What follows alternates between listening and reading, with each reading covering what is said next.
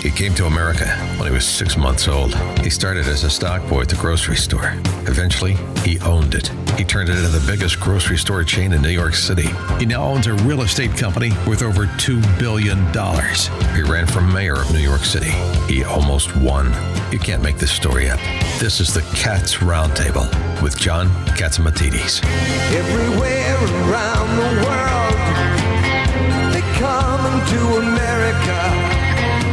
Every time that flag's unfurled, they come into America. Good morning. This is the Cats Roundtable. John Catsimatidis here. This is the Metropolitan Report. New York and our adjacent states. And we have a great show for you today. We have former Governor David Paterson. We have Congressman Peter King, Dr. Sky, Dick Morris, and he's got his ear to the ground. James Skoufis, a state senator. What the heck is going on in Albany? Any common sense? And let's have a report from Eric Schuffler.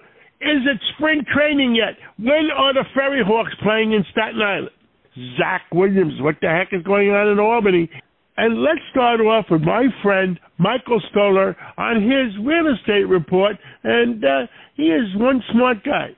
Good morning. This is Michael Stoller for the Stoller Real Estate Report on the Cats Roundtable. Today I have a very interesting and hardworking individual who is the guru on real estate, especially residential and luxury residential, Stephen Kligerman, who is the president and CEO of Brown Harris Stevens Development Marketing. Thanks for being here. Great to be here. Thanks, Michael. So what's really happening? You know, the press tells you some things, then you read the other regs. Are we in a good time? Is it good to be an owner or a buyer? What do you see out there? I think right now it's a good time to be a buyer, but it's not a bad time to be a seller either. 2023 has actually started off relatively strongly in buyer demand. Open house attendance is up tremendously from the fourth quarter of 22. We're starting to see a lot more contract activity as we went into February. And I predict that the next couple of months are actually going to be very active on the buy side. But I do think that buyers have a bit of an opportunity to take advantage of the weakness that we saw in the second half of 2022 and get a slightly better deal than they could have a year ago. Now, where are the opportunities? In the borough of Manhattan, or are they in Brooklyn? Mostly, I would say, in Manhattan. Brooklyn has such a small supply of condominiums available right now. Brooklyn's pricing is actually very strong, even up a couple of percentage points year over year. Manhattan, we're down a couple of percentage points. There's a little bit more inventory in Manhattan, particularly in the upper end of the marketplace, over $5 million. We're seeing a lot of activity right now in Manhattan between $1.5 million and $4 million. Still a lot of parents buying with their adult children, and the foreign buyer, particularly the Chinese buyer, has come back very strong. So where do we see 2023 with regard to the regular market, the lower price? You're talking about the $2 to $3 million. What about something that's affordable to someone? Well, right now, affordability in Manhattan really falls between about $1 million and $3 million. And that's, again, the most active area of the marketplace where supply is actually constraining quickly. So I think if someone's looking for a one-bedroom or modest-sized two-bedroom or even potentially a small three-bedroom in the $1 to $3 or $3.5 million range, I would be buying now because in the second half of the year, I don't believe there's going to be much inventory at all. You know, we didn't have very many housing starts, obviously, during COVID or just post the 2020 to 2022 range. So the number of new apartments being brought to market in that $1 to $3 million, $1 to $4 million range is very low.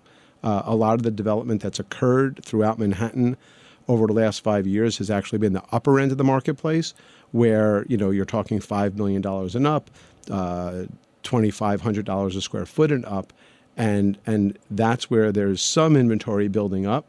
But the medium size, the average size apartment, there's actually dwindling inventory. Now, what about the rental market? You were talking to me outside saying that the rental market in Manhattan is as high as $90 a foot or even higher. Even higher. The rental market in Manhattan is trending to $100 a foot, actually. So for my audience, in layman's language, what does it mean, $90 a foot? You're looking at, studio apartments in the $4,000 and up range, one-bedroom apartments at $5,000 or $6,000 a month, two-bedroom apartments between $7,000 and $10,000 a month in Manhattan. Brooklyn is trending at $70 a square foot, and in Brooklyn Heights, Avery Hall has a project that is averaging over $90 a square foot. Long Island City is solidly at about $70 a square foot. Upper Manhattan, Harlem, we're getting $60 a square foot at a project that we have called The Smile on 125th and Lexington Avenue. So rents are trending higher. Why? Because, again, supply is low. There was not a lot of new housing starts over the last couple of years, and demand is high. Students are coming back. A lot of West Coasters and Midwesterners coming to New York City for jobs, and a lot of people who were, kind of pushed out of Manhattan during COVID are now coming back as well. A lot of companies are also finally asking their employees to come back to the office, which is also increasing occupancy rates and reducing supply. What's happening in Flushing? Flushing is again, a marketplace that saw the condo market expand tremendously over the last 10 years, from a sub $1,000 a square foot market to a $1,400 or $1,500 a square foot market. On the rental side, again, same thing, very low supply. And again, you're looking at rents $60 plus a square foot. But you were saying to me that people aren't building today because, they don't have an idea what's going to happen with the 421A program. Yeah. So if a developer already didn't have a footing in the ground, there's really no new development happening right now on the rental front, because without a tax abatement, I don't know any developer that can make a rental project work. And thus, I think for the next 3 to 5 years, we're going to be in a housing shortage here in New York. The only real large percentage of inventory that's coming is to Gowanus, which was recently rezoned. And then you've got a number of new housing starts coming to Washington Heights and Inwood because of the rezoning in Inwood as well. And even there, the developers in Inwood had originally projected, or they were hoping to project $50 plus a square foot rents, and we were struggling to figure out how that would happen. But now with where rents are the rest of the city, we think that they probably struck gold. What about Mott Haven? Mott Haven also is about $50-ish a square foot. Absorption's a little bit slower, but with the number of housing starts there and the level of buildings that are being built there, we're starting to actually lose Upper Manhattan, Harlem tenants to Mott Haven. So that's happening. I think it's going to take a little bit more time, but it certainly is not going to back up. I just think it'll take a little bit longer to absorb. What about Coney Island? A couple of developments. Yeah, we don't do a lot of work out in Coney Island, but that area, has seen a tremendous boom, over the last 15 years, really, starting actually with the condo market, out in that area. And I think Coney Island's another area. Eastern Brooklyn is another area that has actually probably the most opportunity for development because there's more land available there. And, now with a lot more people working from home, I think that those opportunities are going to be more taken advantage of than they were in the past. When you bring up people working from home, are you seeing more amenities in the buildings for the people who are working at home? Yeah, just about every workspace and the other amenities. Yeah, just about every building that's being built right now is being built with some type of, WeWork type of amenity space, and they're getting bigger and bigger. But you're also seeing apartments now being built with secondary spaces, home offices. Is it a time to be a buyer or being a renter? What do you if somebody comes to you, should I buy or should I rent? Well, I'm always a proponent of buying because no offense to my landlords out there, but if I'm going to pay a mortgage, why not pay my own mortgage and not pay my landlord's mortgage? I also think just in time with the short number of new housing starts in the condo market, I do think we're going to see appreciation in the future. But if you're really looking at a short-term situation, I don't know where I'm going to be 2 or 3 years from now, I would probably rent. But if I think I'm going to be someplace 5 to 7 years, I would be a buyer. And again, a lot of the buyers that we're seeing right now are getting assistance from their parents, and a lot of that is wealth preservation and diversity in their portfolio, and a lot of those parents also think that one day maybe, when their adult child moves on to their next place, maybe they'll occupy that unit either as a second home or a primary home as they downsize from the suburbs. The residential rental market is strong. The condo market looks pretty good. And things are going to be positive for 2023. I think so. The rental market is certainly strong. The condo market has started off the year in a positive light. I think the first 6 months of the year will be excellent. for both landlords and both buyers and sellers, frankly. I think the second half of the year, we still have to see how that crystal ball looks because, there is conversation still about interest rates rising. So I think, again, if a buyer wants to get into the marketplace, now is the time because rates might go up in the second half of the year. So I'd like to thank you for being here today. Thanks again. My pleasure, Michael. Thank you. This is the Cats Roundtable. We'll be right back. I am the eye in the sky, looking at you. I can read your mind. Welcome back to the Cats Roundtable. With us today is Dr. Steve Cates, otherwise known as Dr. Sky. Now, I'm not sure is it Dr. Steve Cates or just Dr. Sky, but he is one smart guy. He is with us almost every week, and we look up in the sky and we say, well, what the heck is up there? Steve Cates, how are you? I'm doing great there, John. It is, of course, the Dr. Sky trademark, and we'll move on giving you the greatest information from the journalism world here. So good morning to you and the listeners on this beautiful Sunday morning. And here we begin, John, with a story I think is most important. It's about the Perseverance rover on Mars. Many people may have not noticed this anniversary. It celebrated 2 years on Mars. It's a fascinating story. And maybe many people don't know, but a Martian day, John, is 39 minutes longer than a regular Earth day. So they call them sols, S-O-L-S. So this particular spacecraft has been on Mars for well over 710 sols. So what's its mission? Its mission is to collect rocks and soil samples that hopefully one day will be returned to Earth. It was launched back in July of 2020, and it landed in this most amazing crater. They selected it very carefully, a dried-up lake bed called Jezero Crater. But the most amazing thing we've been talking about, John, over the last long period here on your show, is about this technology demonstrator called the Mars Ingenuity helicopter. That's a lot to say. Did you know that it's flown 43 flights as of February 16th, and it was only designed for a 30-day flight? So isn't that amazing? This little technology demonstrator has proven, all the skeptics and those that said, nah, you can't fly a helicopter on Mars. This is quite amazing. What do you think? So it flew its longest mission, and it made it back to the landing pad and landed correctly. I mean, I guess it's amazing. Totally amazing, John. Its first flight, it actually flew 16 feet vertical and 9.8 feet as it went across the surface of Mars. But how about this? Here's the latest weather forecast from the Perseverance rover as of February the 18th. Ready? The high temperature of the day was 1 degree Fahrenheit, and the low at night, anybody out there that likes cold weather, they'll love this, negative 116 degrees Fahrenheit on Mars.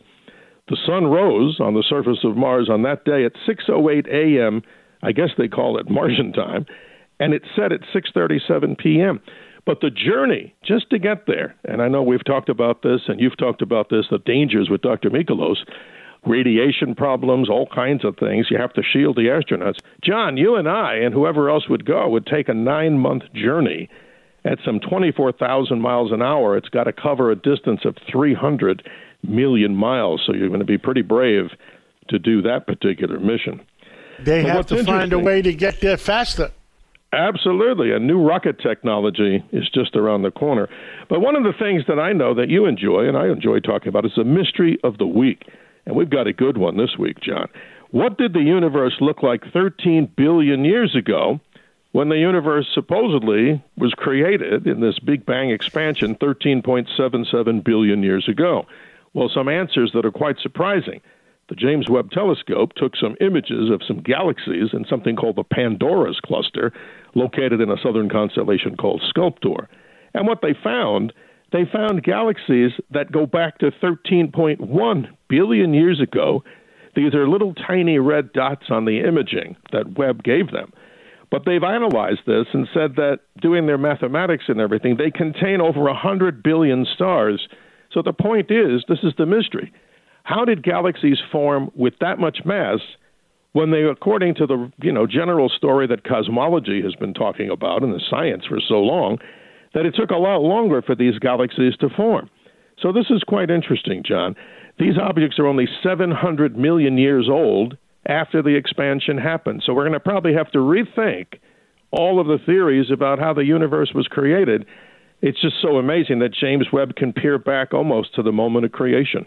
I find that fascinating. It is fascinating, and I'm sure there are things we don't know, and maybe our human minds are not capable of being able to expand the mind large enough to realize what the truth is.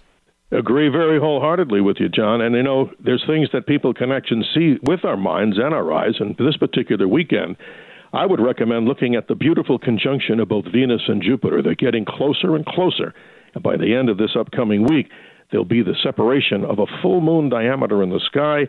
And if you really want to try something very cool, look on your star charts. It's easy to see the constellation of Orion. And, John, right below the three belt stars is an Orion nebula. It's about 1,300 to 1,400 light years away. It's the birthplace of stars, and it's an easy enough object for people to see in a simple pair of binoculars.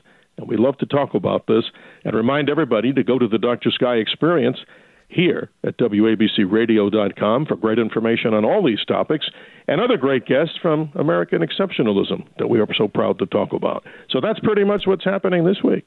Well, thank you so much, Dr. Sky, Steve Cates. And maybe in the future, you give us some research on people are saying that the moons of Mars may be artificial moons. Maybe the Martians went there. Go ahead. The moons of Mars were discovered in 1877 by an astronomer called Asaph Hall, and this is going to be a mystery we'll talk about. Guess where he discovered it? Right at the vice president's house, which is the Naval Observatory back then. You're right. It's a fascinating story, and we'll dig deeper into it. And the mystery moon around. And there's stories. And there's stories that as Russian rockets were approaching one of those moons, that it was either went blank or was shot down. Absolutely. The mystery of those is called Deimos and Phobos. And you bet, John, we'll be giving you the cutting-edge information that people want to know about these great mysteries that are out in the universe. Look forward to talking next week. God bless you. Thank you so much. Sick of being upsold at gyms? My guy, you're currently a base member? For $90 more, I can upgrade you to our Shred membership. For $130 more, you'll be a Swole member. And for just $300 more, you'll reach Sweat Platinum. At Planet Fitness, you'll get energy without the upsell. Never pushy, always free fitness training and equipment for every workout. It's fitness that fits your budget. Join Planet Fitness for just $1 down and $10 a month. Cancel anytime. Deal ends Friday, May 10th. See Home Club for details.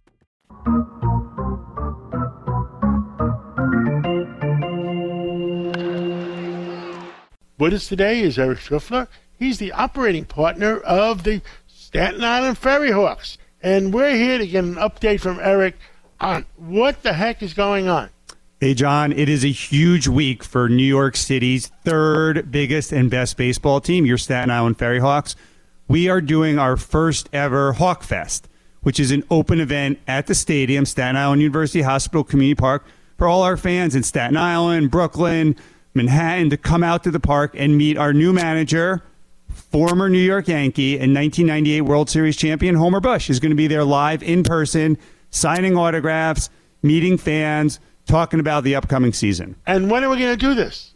March 4th, next Saturday at the stadium from 10 to 2 p.m. So March 4th, Saturday, 10 to 2 p.m. with Homer Bush. Well, you know what I might do, Eric? I might be there, too. And maybe I'll give away a few books. I have heard you have a really awesome book coming out. I got to read it as a sneak preview, and it's an amazing story, John, of what you've achieved, the opportunities you have pursued, and what you've made of them. And we're going to love to kind of let some of our fans in Staten Island meet you and see some of the books. So Saturday, March 4th, and what time? 10 a.m. to 2 p.m. at Staten Island University Hospital Community Park. We're right next to the ferry, easy parking nearby, great neighborhood, great park. And I understand you can take the ferry from Manhattan, lower Manhattan, and go right to the backside of the, within walking distance of like 100 feet. It is of the stadium. The traditional Staten Island ferry comes right to us, and the new fast ferry comes right to the stadium also. So we got a bunch of other stuff going on. And this is free admission. Free admission. Open to everyone, no tickets necessary, and the College of Staten Island, one of our great partners with Coach Mike Morrow, they're going to have their home opener at noon at the stadium. John, we're really lucky. Not only do we have our Ferry Hawk games, Wagner baseball plays there, NYU baseball plays there, College of Staten Island plays there.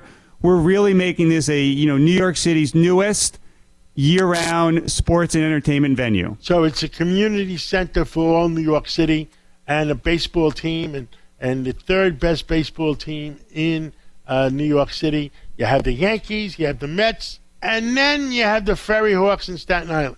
Exactly. And, one thing we've got going on right now with the help of our partnership with New York City, we have all new seats being put in the stadium. So they look phenomenal, and our fans who come down on March 4th will get a sneak preview. And if they want to buy tickets and ticket plans, they can do so, and they can pick out their seats right there. Well, I look forward to seeing you next Saturday, and God bless you. God bless New York City. We got to bring New York City back. Thank you so much for coming on. My pleasure. Thanks, John. You're listening to the show where you can hear New York's top newsmakers. It's the Cats Roundtable. Comes true on Sunday in New York.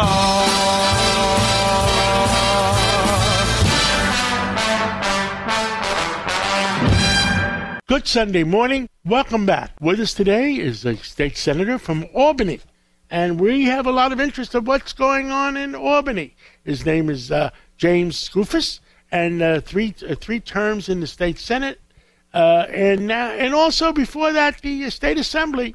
And Mr. Skoufis, there's so much controversy going on in Albany. Nobody knows if we're zigging or zagging. Nobody knows who's really going to be the future governor. Is it going to be the state senator? The state senate going to be the governor, or is it going to be Governor Hochul? What say you? So I say Governor Hochul is the governor, but there are co-equal branches of government. And look, we just went through what we went through with her judge nominee, and I think one of two things is going to happen here.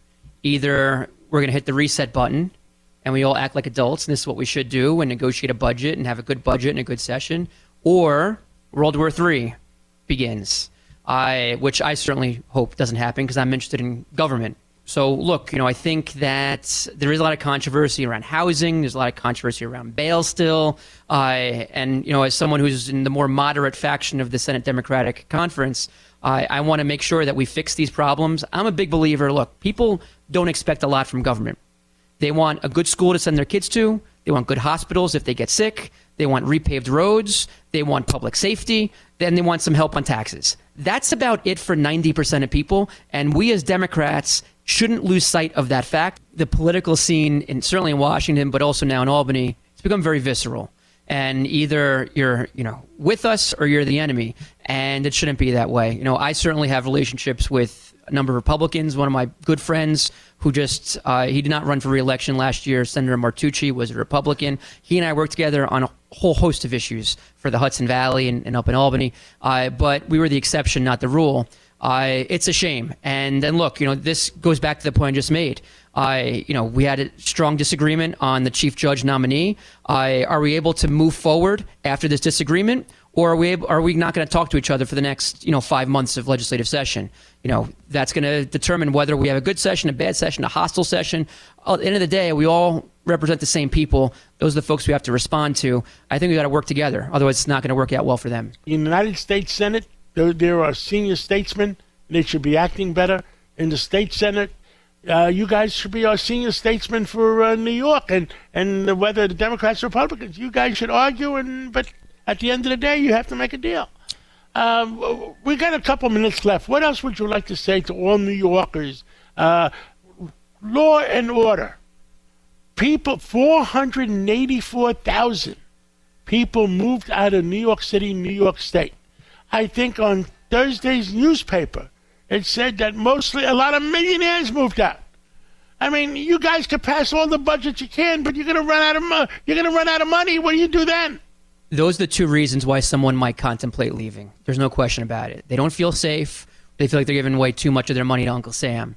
And on public safety, look, the governor's proposed undoing this least restrictive means part of bail reform. I'm supportive of her proposal. There are a number of us in the Senate Democratic Conference who are, and that's going to be the big fight around public safety this year. Yes, we've got to provide tools to make sure that people who have mental illness aren't shoving people into subways. We've got to provide tools, law enforcement, to make sure that homeless folks who are on the street are able to get treatment and able to get the services they need. But we also need to provide the tools to prosecutors and courts where if someone's got a rap sheet, if someone could be potentially dangerous, if they're let out without pretrial detention, that court has to have some means to keep the community safe.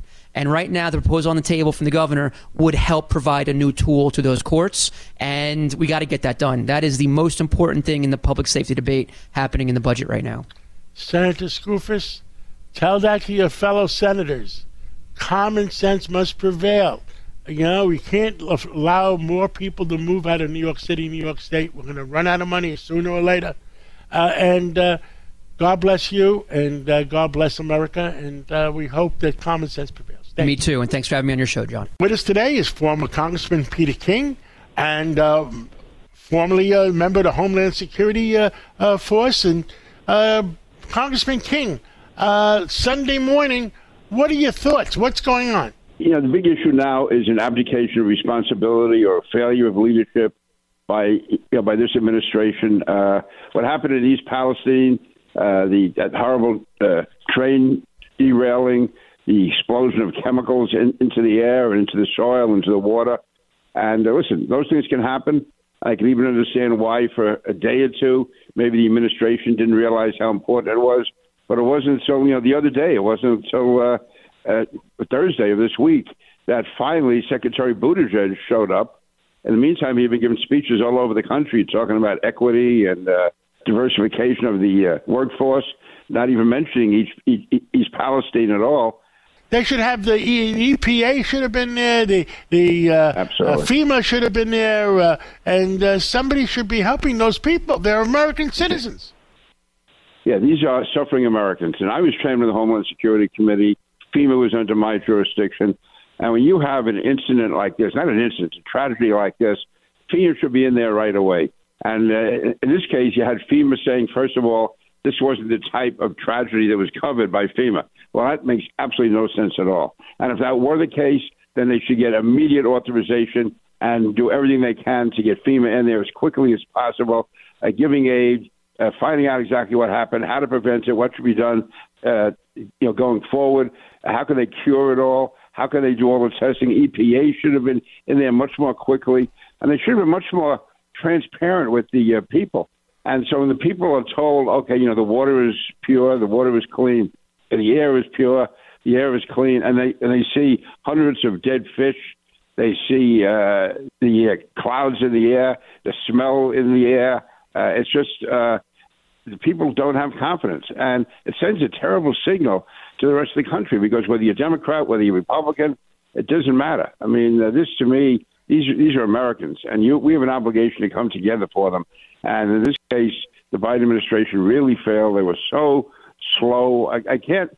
To me, if this were probably some other area of the country or some other location where there was some specially affected group or something, I think the Biden administration, would have been right in there. But it's almost as if these are basically, lower income people living in somewhere off in Ohio, which has now become a Republican state, and they just didn't show the same interest that they would have shown, I believe, if this were a more challenging area. Because right now, Ohio is definitely a Republican state.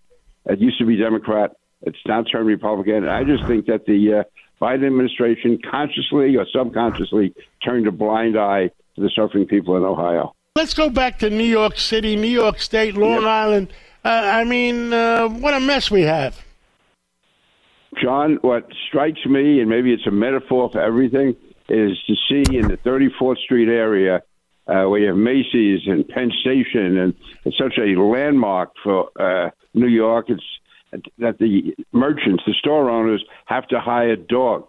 How many stores do you go in when they say all shoplifters will be prosecuted to the fullest extent of the law? What does it mean anymore? It means you're going to go to court, the judge is going to send you home, and they're going to give you a ticket maybe to appear. I mean, you find these people when they are arrested 17, 18, 19, 20 prior arrests, and they haven't spent more than an hour in jail. So the cops have to be allowed to do their jobs. There has to be strict enforcement of the law, and we have to get away from this culture of crime, which is really, to me, tearing away the soul of the city. I agree with you 110%. Congressman Peter King, maybe we need you back in Congress again, and thank you very much for everything you've done and continue to speak out for our country. Thank you, John, but I'm all tied up working for WABC. All right, thank you so much. Yeah, Talk to you. Have a good weekend. With us today is former Governor David Paterson, one smart guy, and he's going to give us the problems of our city, our state, our country. And Governor Paterson, where do we begin? John, I think we begin with the issue of appearances versus professionalism. And what I mean by that is that a lot of times you can be very professional, but if it doesn't look like you're doing anything, then the public, when you're in politics, frowns on you. So let's take the issue of the terrible train crash in Ohio, which we talked about last week. And after that, it certainly appeared that Mike DeWine, the governor of Ohio, was almost acting as if he didn't need any help. And whether he was or he wasn't, he didn't get any because it didn't seem to be forthcoming. Now, this is around the time also that President Biden goes to Poland and then secretly goes into the Ukraine and comes back. And, you know, it's kind of a daring thing to do, which is fine.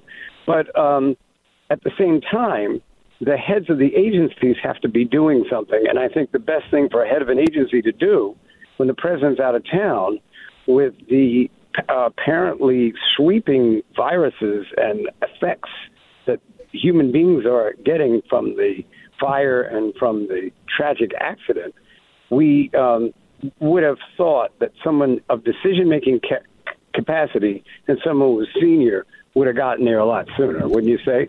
Well, I was very disappointed because to me, when Americans suffer, and Ohio is middle America, when Americans suffer, the president of the United States, the FEMA, or whoever is involved in helping them, they don't ask, is that a Republican state or a Democratic state?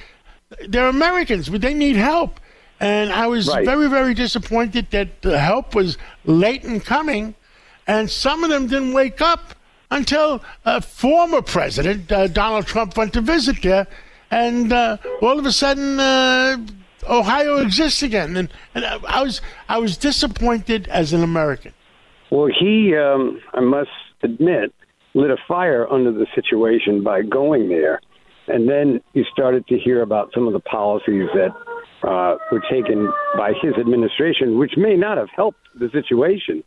But I don't think that that's something you bring up after he's gone there to expose the fact that you haven't sent anyone major there. And, you know, it's just a matter of, as you said, not really looking at it as a political situation, but looking at it as a tragic accident.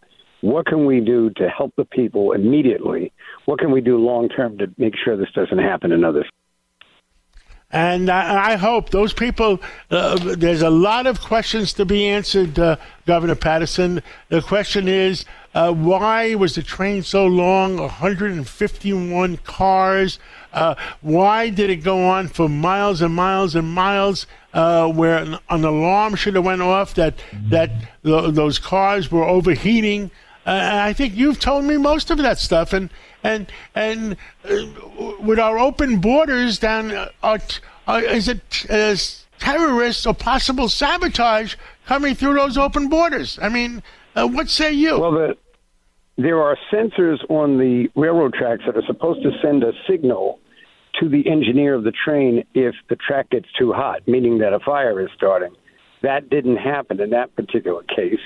And also, they had highly explosive material on the trains. That's what really elevated the situation beyond even just the crash itself.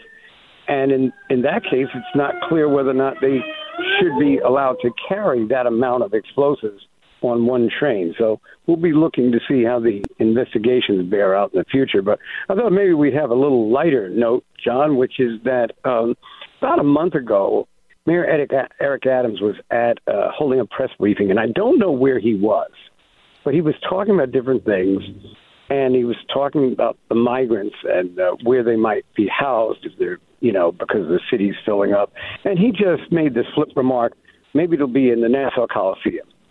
So Newsday has a sort of separate publication that they put out called The Point, and The Point put that in their article. Well, at that point, a whole lot of Long Island officials started to get upset about the Nassau Coliseum. The county executive of Nassau, Bruce Blakeman, pointed out that to put migrants in that facility would violate the terms of the lease that's there, which should have ended the discussion, but the discussion continues to go on. Eric Adams has no power over Nassau. He could send them there, but Bruce Blakeman in Nassau County could send them back. I heard that Mayor Adams wanted to send them to Canada. Well, I'll say this. I have just been amazed at how this story has gone around and gotten, debated back and forth. Congressman Peter King was involved. Curtis Lee was involved. But the real issue is that Adams was making a flip remark. He just said it. It wasn't anything that he meant. And yet 2 weeks later, they're still debating it. So I found the whole situation amusing. Well, listen, Adams is he can make jokes about things. He's a human being. Curtis makes jokes about everything every other day. So what else is new? Yeah, and some of them are even funny. But I think that it to me was just a very good example of how a little remark kind of made, at the end of a press conference in jest, created so much commotion, and everybody on Long Island has to talk about it. And it's I guess in late February, when there isn't that much going on in the news, it was really quite entertaining. You have given a lot of advice to Governor Hochul, which was all good advice because you were the governor and you got things done up there. When do we cross the line where we're going to find out who the real governor is? Is it the state senate or is it the governor? I think it'll be in the budget process. Because, and when does that come due? Well, the budget is due on April 1st. New York is the only state whose budget is due. April Fool's Day.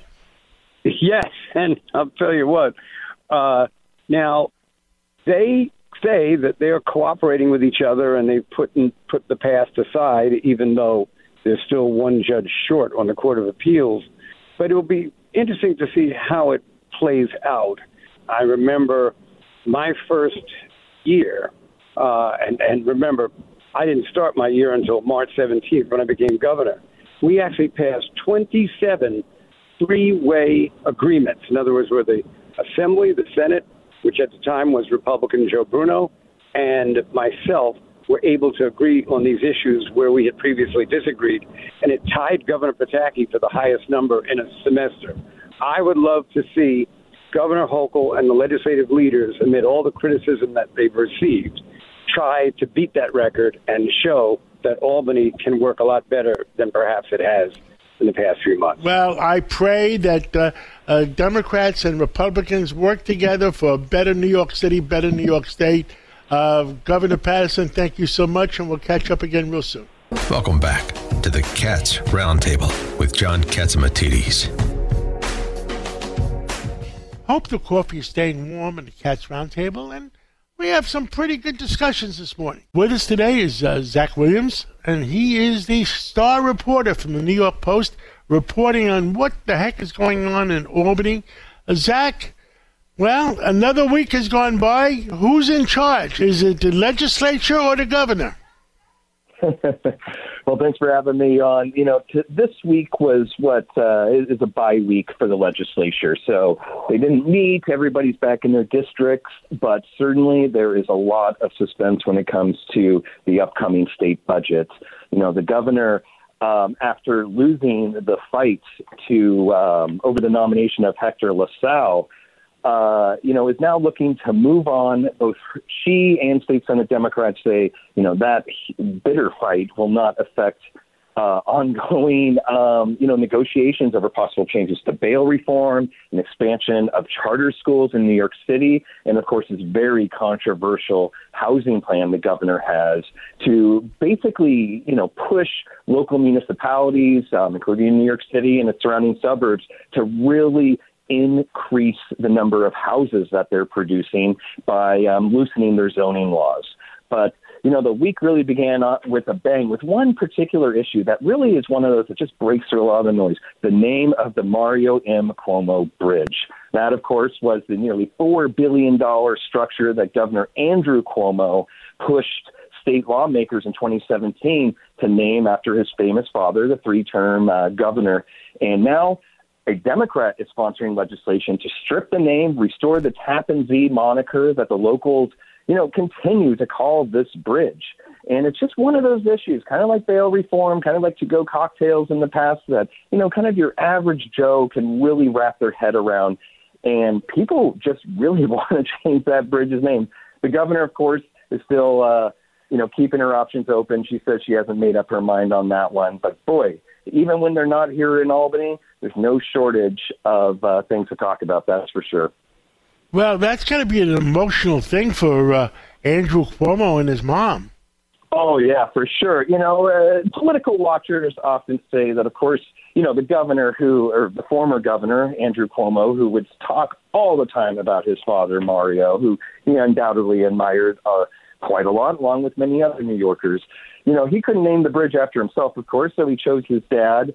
And it's just been a source of simmering resentment out there in Rockland and Westchester counties and across the state. People call it the Tappan Zee, and then you pass a state law to name it after somebody who, admittedly didn't even ever want public works like that. Mario Cuomo was infamously modest, if you will, when it came to, having his name put on, big public works. He refused to even sit for an official portrait in the Capitol. So, it'll be interesting to see where this thing goes. And it's a rare point of agreement from, Democrats, and Republicans alike. Well, that is quite a mouthful. Any other areas? Bail reform. Are we going to be safer? Well, and at the beginning of March, the governor will release what's known as the 30-day amendments to her budget proposal. Now, all eyes are on whether she's going to continue pushing for a very substantial change to bail reform, which would eliminate this legal standard where judges have to release criminal suspects with the, quote, least restrictive conditions ahead of their trial. Now, this is something that judges and prosecutors have complained a lot about. They say it kind of handcuffs them, depending on the situation. Oftentimes, they're saying, hey, this person might be a danger or might reoffend. But we simply had to let them go because legally, by what they were charged with, they could not be held by a stricter standard. So that's going to be in the cards. And of course, we still got this chief judge situation. There was a lawsuit, a hearing last Friday. I remember we talked about it. Decision came down this Tuesday, basically said that the state Senate must have 4 votes on future judicial nominees. Now, this was a huge bone of contention between the state Senate and the governor because the state Senate Democrats said that a simple committee vote ought to suffice. So, it might sound like a lot of legalese or, insider game, but long story short, all laws, including bail reform, are open to interpretation by the Court of Appeals, New York's highest court. And sometime at the end of March, in April, the governor's going to name a new nominee to replace Hector LaSalle, who's, of course, voted down. And, it might come down now to a floor vote with Republicans, maybe siding with moderate Democrats. We'll just have to see who she picks once a state commission on judicial nominations finishes its work sometime in the coming weeks. Well, Zach Williams, I pray for our city. I pray for our state. Thank you for the update, and God bless New York.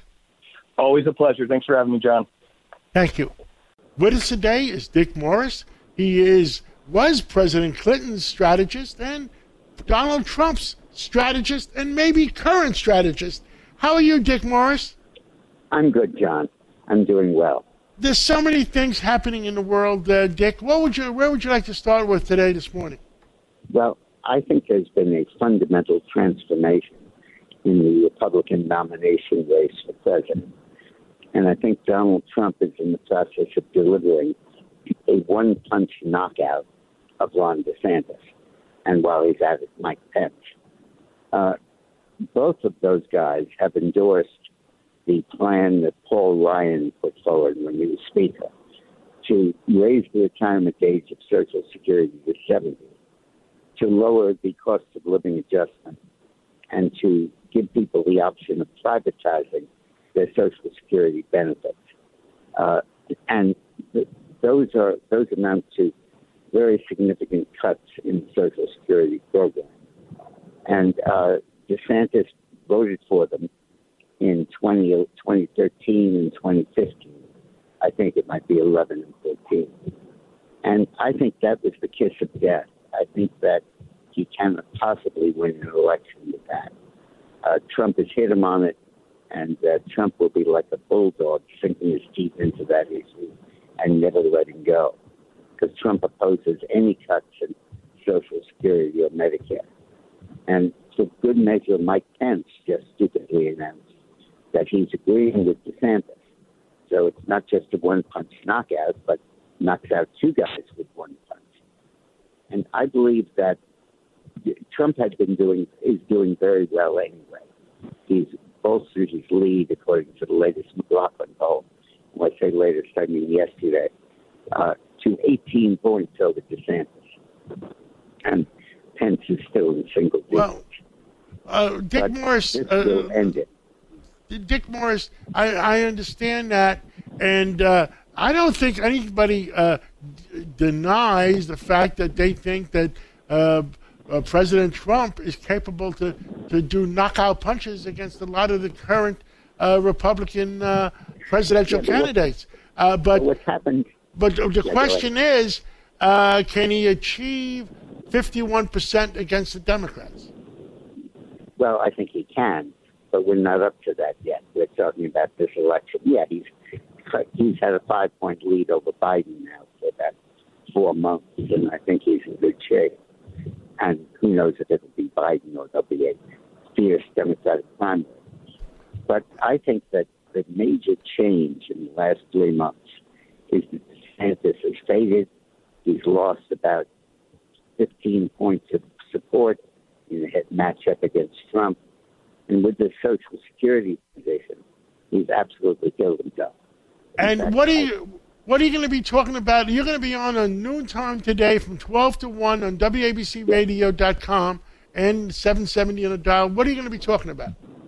I'll be talking about Social Security and Trump, and I'll also be talking about a surprise challenger to Joe Biden in the Democratic primary that could make all the difference. Understood. Well, look forward to listening to you today at noontime, and we'll catch up again real soon. Thank you, John. Thank you for listening to the Metropolitan edition of the Cats Roundtable. After the news, stay tuned for the national edition and get some real news from the leaders in our country about what's going on in the world.